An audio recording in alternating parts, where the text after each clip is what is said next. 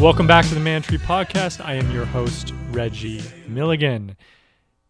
This podcast is all about helping you cook better. It's meant to be listened to while you're cleaning or while you're commuting. The idea being that through audio learning, we can give you a couple tips here and there, and you can pick them up with ease while you're on the go, so that when you actually get in the kitchen, you're much more ready to go. So today, we're actually going to be talking about eating a little bit better. This is the 1-minute guide to eating healthy-ish. So to start things off, we're just going to do a quick little rundown. This isn't meant to be the be-all and end-all guide to being a healthy individual. This is just a couple quick hints that really help for eating a little bit healthier. So number 1, focus on your food. Ever notice that when you plunk down to devour, let's say, a bowl of ice cream, you savor the first bite, black out, and then seem to tune back in for the final moments as you scrape the bowl looking for one last flavor hit? People in general are pretty unaware when they eat. This leads to a big issue, which is just mindless consumption. So simply taking less of something, in this case, let's say ice cream, and paying attention to each bite will curb your cravings, and you just won't be looking down at, let's say, an empty pint of Ben & Jerry's wondering what the hell happened. Now, the idea here is that, it's really easy to consume 2 or 3 times more of ice cream, pie, I don't know, pick your poison, a bag of Cheetos, when you're just not really paying attention. So one thing to do is just limit the actual portion you give yourself. A lot of dietitians and stuff, they talk about like just have half the size of your cereal bowl. If you love eating cereal, like just don't have such a big bowl. And it sounds kind of childish, but it is really, really effective. A lot of the times we're just trained to finish everything on our plate.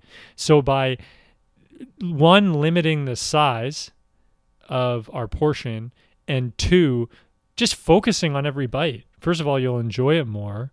And second of all, it's just a good way to cut down on this mindless eating phenomenon. So, next time you're watching a movie, don't just sit there and cram popcorn into your face and finish off 2 bags. Just, focus on each bite, enjoy it, take a couple kernels. It's a good little simple tip, and it makes a big, big difference. Sometimes it can be the difference between consuming 1,500 calories versus 500. Number 2, another funny sounding one, but surprisingly effective. Use chopsticks instead of a fork and a knife and a spoon. Well, don't replace chopsticks for a spoon. Spoons come in handy, but definitely for a fork. The idea here is that A, you're going to get better at using chopsticks, but B, it's just way, way, way more difficult to consume too much food when you're using chopsticks. So the idea behind chopsticks is create an international barrier, something you're not used to eating with all the time. It takes around 20 minutes to digest food. So if you're using that oversized spoon for your Fruit Loops, by the time the cereal hits your belly, you've polished off 3 bowls. Compared to chopsticks, it's just a lot harder to consume a lot more food in a short period of time using chopsticks over a fork or a spoon. So you can do chopsticks. Another thing you can do is try to just use a smaller spoon, smaller fork, use your left hand. These are gimmicky techniques, but when you're eating stuff that's not necessarily good for you, they work. Number 3, when you eat out, go Mexican or Thai. This is very simple guidance. Mexican and Thai food, it's really, really hard to eat incredibly unhealthy. I mean, there's going to be dishes in these cultures and these cuisines that are obviously on the unhealthier side, but generally speaking, with Mexican being like a lot of rice, a lot of beans, meat that's seasoned, pretty clean eating. I mean, Tex-Mex, whole nother story. You got tons of cheese, all that stuff. But like generally speaking, Mexico keeps it pretty clean. Thai food, another one, like green curries and pad thai, that type of thing. It just won't do as much damage as having a big honkin' burger with a bun and all the fixings, or a big plate of fries, or a 7-meat Italian hero. Generally speaking, there's minimal bread and there's minimal bread and empty carbs in these cuisines, and there's a lot more clean ingredients in things like Vietnamese, Thai, Mexican, Indian food. So it's easier to just change the country of origin here than necessarily deciding to eat healthy at the Neapolitan pizzeria.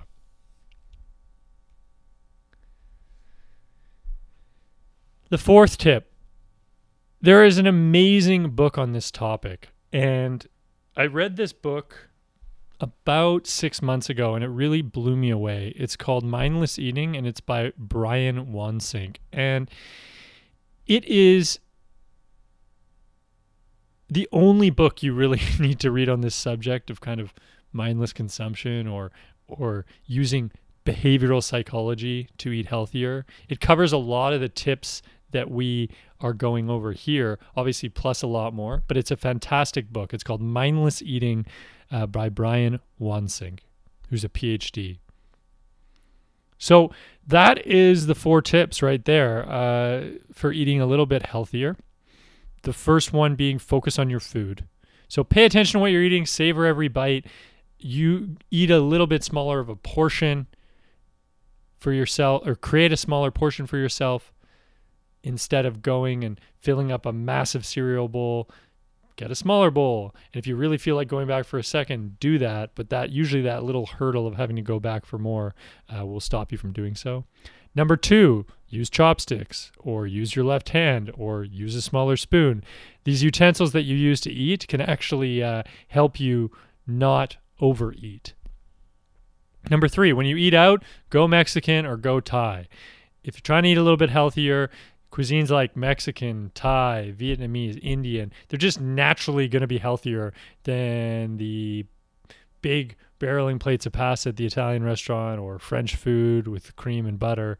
So it's just sort of a simple little tip to change the cuisine, not necessarily the dishes that you go and eat.